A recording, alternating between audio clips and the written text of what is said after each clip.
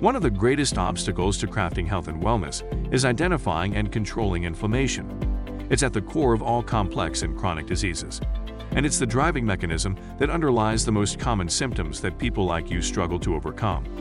Join us as we explore cutting-edge science and research to give you the information and tools you need to create the quality of life you want and deserve.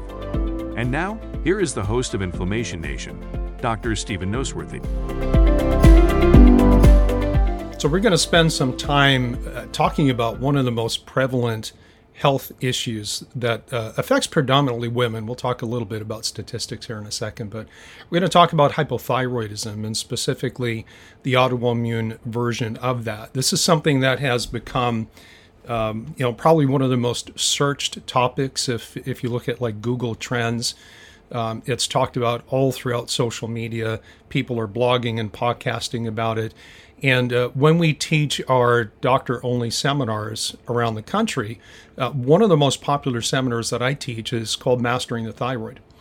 And that is usually very well attended by a spectrum of doctors across the healthcare continuum. Typically, it's mostly alternative healthcare practitioners.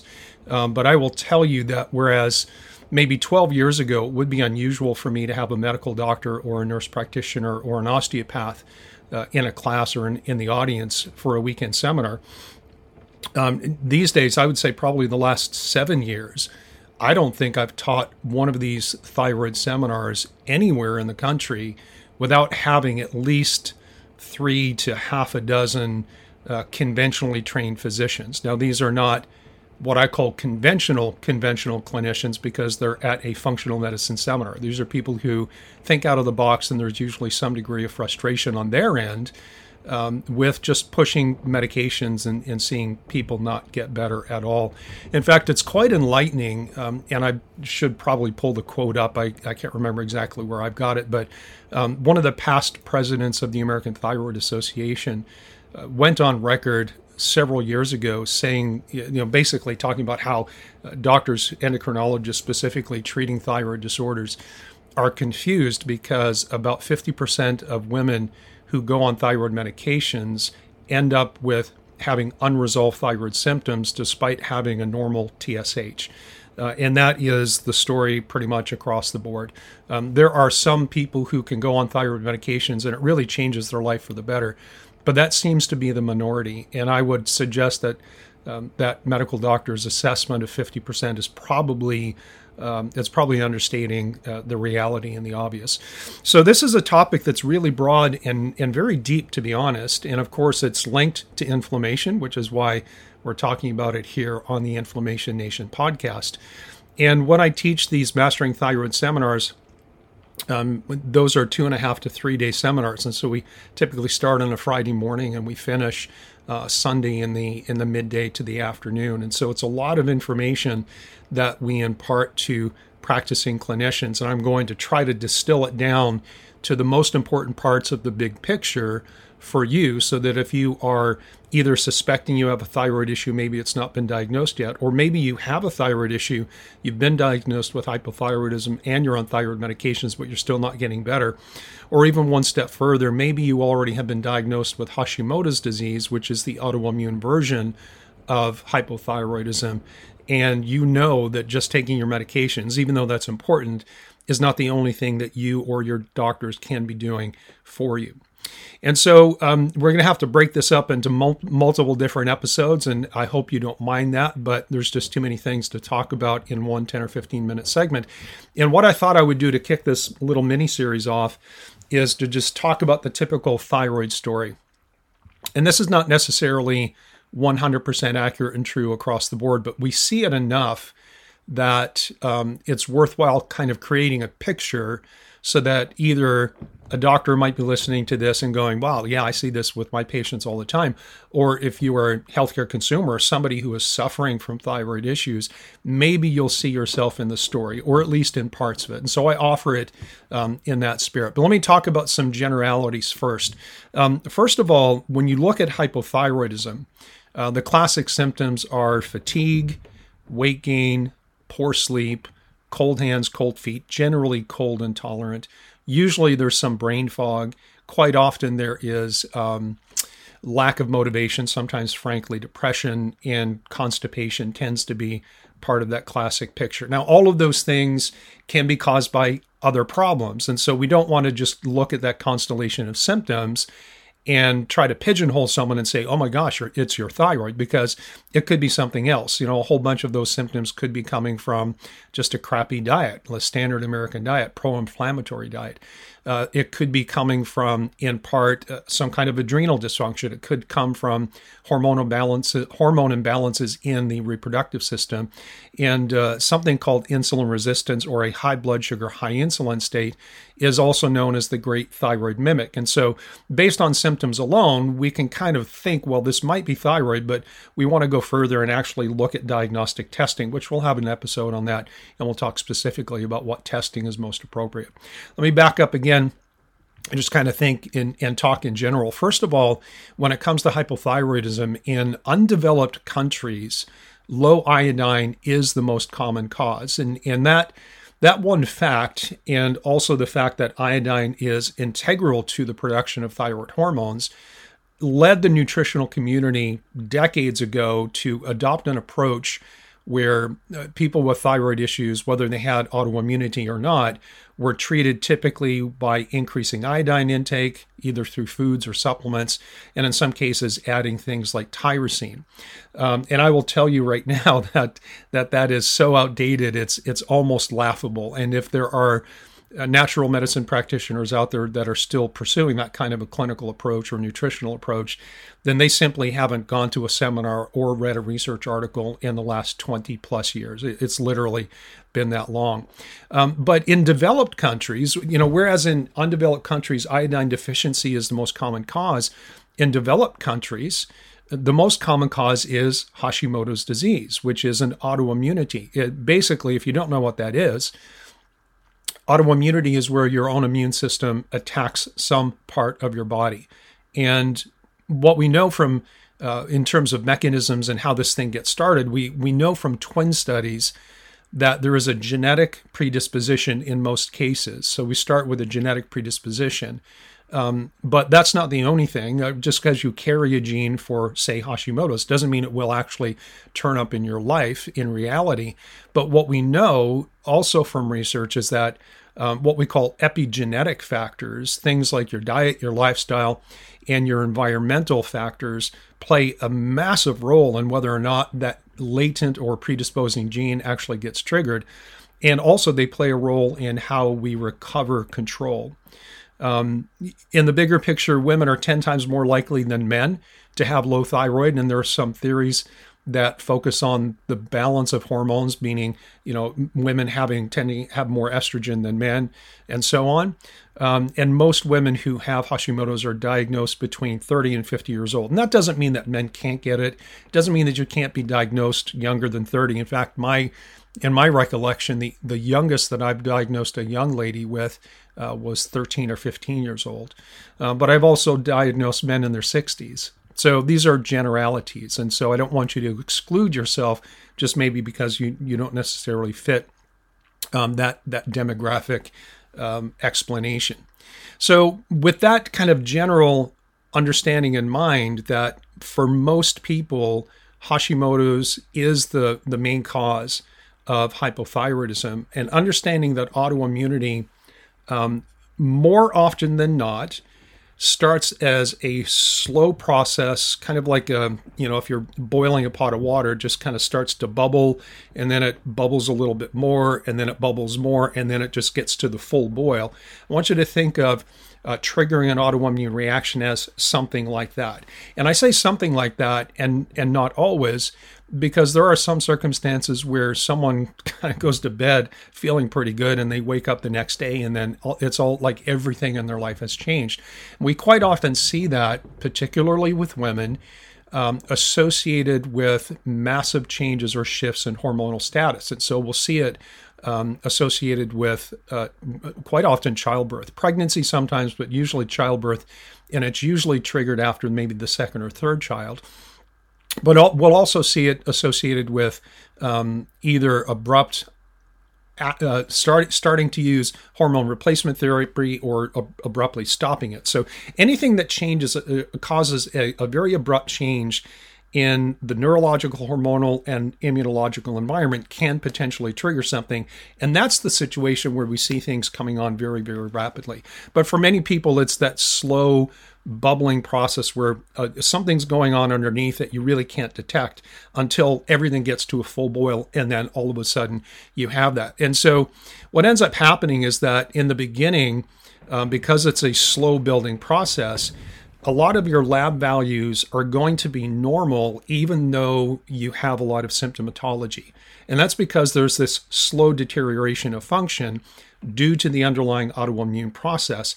And think of it this way, your body in each individual system, like your thyroid, has a certain buffer, if you will, or a reserve of function where you can lose some of the gland or the function of the gland, yet still have enough left over to function fairly normally. And it's only when you wear through that buffer that you start to see symptoms, and it's only beyond that point where you start to see changes in your laboratory values. You know, the bottom line is this, is that research confirmed and has confirmed over and over and over and over again that 90% of all thyroid conditions are autoimmune reactions against the thyroid. And so that simple fact alone should get you to the point where you're thinking, gosh, if I'm already on thyroid meds, there's a 90 to 98% chance that I have autoimmunity. And if you've already been told that, or if you've discovered that on your own, and all you're doing is taking your medications, but you're not feeling any better, maybe your labs are normal, maybe they're not, depends on which labs you're running and how many you run, then you should be sitting back into this. Well, maybe I need to rethink exactly what the problem is. Maybe it's just not merely a hormone deficiency that requires replacement. Maybe there's a bigger story that I need to understand. And if you don't understand that story, then it leads to different avenues of exploration through testing or trial and error to discover the things that are going to help give you back control of your immune system. But what ends up happening with this underlying autoimmune process that slowly chips away at your functionality to the point where you become symptomatic? There's usually a fairly long period of time where people are symptomatic but labs are normal, but eventually enough changes in the thyroid system that eventually your TSH elevates. Now, TSH is thyroid stimulating hormone. It comes from the pituitary in the brain. It goes to the thyroid gland in the neck and says, hey, let's make some thyroid hormones. And the hallmark diagnostic criteria from a lab standpoint is a high TSH with a low T4. And so by the time you get diagnosed as being hypothyroid and placed on medications, and usually it's a synthetic T4 preparation, by that time, you've already had it for a while. And in fact, the literature suggests that the time period between when the autoimmune reaction begins and when you get diagnosed and placed on meds, that can be up to 10 years. And obviously, that's quite highly variable, but that's the number that we see in the literature. And when we get a chance to sit down with people who are already on thyroid meds and we discover, yes, you do have Hashimoto's disease, and we kind of track their history back to the point where we ask, when did your symptoms really begin? It is almost always years and years and years, somewhere within that 2 to 10 year time frame before they actually got diagnosed properly. And that time between symptom onset and being diagnosed properly is critical for this one reason. Every single cell in your body has thyroid hormone receptors that we need, or your cells need, in order to drive basic cell function. And in fact, what thyroid hormones do is they go inside your cell to the nucleus, which is that inner sanctum of the cell itself. Inside the nucleus is your DNA, which controls all human function. And so thyroid hormones go into the nucleus, they actually bind to your DNA, activate your mitochondria for energy production, but also all of the metabolic machinery that makes that cell do what that cell is designed to do, and activates the cellular processes that result in anti-aging and repair. All of that is driven by thyroid hormone sufficiency. And, you know, to kind of jump ahead a little bit, also your cell's ability to respond to that. And so what a lot of times what happens, and I'll cut this short just after this comment, and we'll move the rest of the discussion to another episode. A lot of times what happens is people go on meds. They're what used to be a high TSH, and that's what tells people, hey, you've got a thyroid issue. TSH comes down to normal, and we can debate what normal is, but their symptoms continue. There are the lucky few, like I said in the beginning, that can go on thyroid meds and then get a normal thyroid panel like a TSH and feel good, right? That happens. It absolutely does. But the vast majority of time, symptoms continue. And so we end up with this concept of unresolved thyroid symptomatology. And if we follow somebody over the first year of being diagnosed and placed on meds, a lot of times these meds are adjusted over time. And in fact, the prescribing pattern can be quite enlightening. For example, what we want when someone does end up hypothyroid, whether it's due to autoimmunity or not is irrelevant to this point, but when someone becomes hypothyroid, we want them to be on the lowest dose possible that changes their life for the better, and they stay on that dose, and that same dose is effective for 5, 10, 15, 20, 30 years. That's what we're looking for. That implies that there's stability and control within the system, and it's a minimal problem. But quite often what we see is year after year or every few years, the TSH keeps going up even though they're on medication.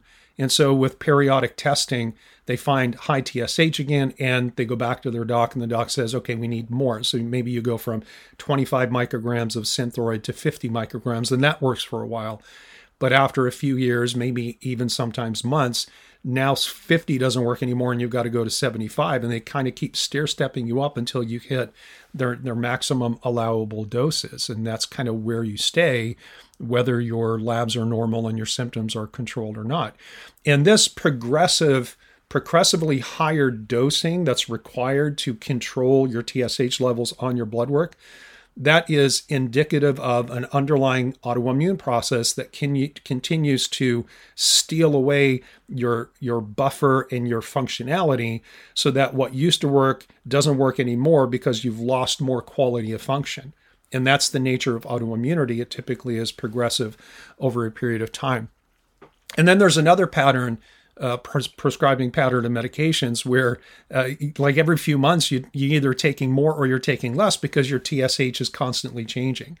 And so we call that chasing the TSH tail, where your TSH goes up for the first time and you get diagnosed and put on meds and your TSH goes down, but they check you a few months later and your TSH is up again, and so they put you on more, and then you get more labs and now your TSH is too low, and so they take you off meds.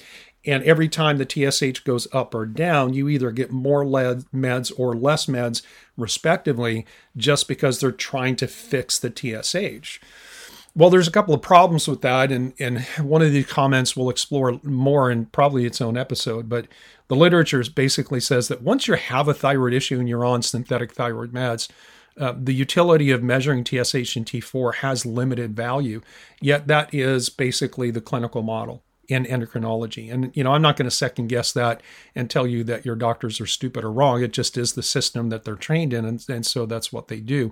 But ultimately, at the end of the day, when we see TSH and dosing going up and down, on some kind of regular interval, we take that as a sign as the ebb and flow of the autoimmune process, where you go through periodic flare-ups, where your immune system attacks your thyroid more aggressively, which changes the physiology, changes your lab patterns, and then your doctor responds by either increasing or decreasing your dosing. And so as you flare up and calm down and flare up and calm down with some regularity, your medication changes along with that. Remember that the goal is to be on the lowest dose forever. That implies a lot of really good things. And so if that's not the reality that you're experiencing, then chances are you've got Hashimoto's. You have an underlying autoimmunity that's not being controlled. And then beyond that, and I know I said I was going to cut this short, I'm already at 18 minutes. I really do try to keep these down to about 10 to 15 minutes, but this is kind of an introductory episode. Let me make a couple of final comments. If somebody is on medications, and let's say they're lucky enough to achieve a normal thyroid lab pattern, if they continue to complain of symptomatology, then usually the doctor is going to go, well, they're looking at your labs and they say, well, it's not your thyroid because your TSH is normal. And so your symptoms are then considered to be non-thyroidal, and you end up getting referred out to a bunch of different specialists based on what your ongoing symptoms are. So if it's depression, maybe they send you to see a therapist, or maybe they put you on an antidepressant. Or if it's your gut, they send you off to a GI specialist. If it's joint pain, maybe they send you off to a rheumatologist. And then all of a sudden you find yourself with really a single problem that's creating multiple symptoms. And the solution to that is really to focus on that singular problem that's causing the symptoms. But you end up with a collection of specialists who are all doing their piece. Nobody's talking to each other. And by necessity, a specialist in one area doesn't know anything about other specialist areas. And so you have a bunch of people who are intentionally blinded to the bigger picture, trying to do their best to help, and it usually doesn't work out very well. The problem is that in most of these cases with ongoing symptomatology, despite having normal labs, there's an underlying autoimmunity that is still uncontrolled and unchecked. And that's the goal. Once we understand that someone has an autoimmune mechanism, whether it's Hashimoto's or any type of other type of autoimmunity, the main goal and priority then becomes control of the autoimmune mechanism, which by definition means controlling the inflammatory process, controlling the immune system, looking for all the different triggers for autoimmune flare-ups, and then doing everything we can to remove them from the system so that we have more stable function over prolonged periods of time. Let's pick this up in the next episode. Thank you so much for listening to the Inflammation Nation. If you found this episode valuable, please rate, review, and subscribe to our podcast. Be the first to know when a new episode drops so that you can stay on top of your game. It also helps others like you find the answers they need. And why not head over to my main website, drnoseworthy.com, that's drnoseworthy.com, to explore my personalized functional medicine coaching programs, submit a question to the podcast, maybe take a quiz, or even reach out to me using the contact form that you can find there. We'll see you next time.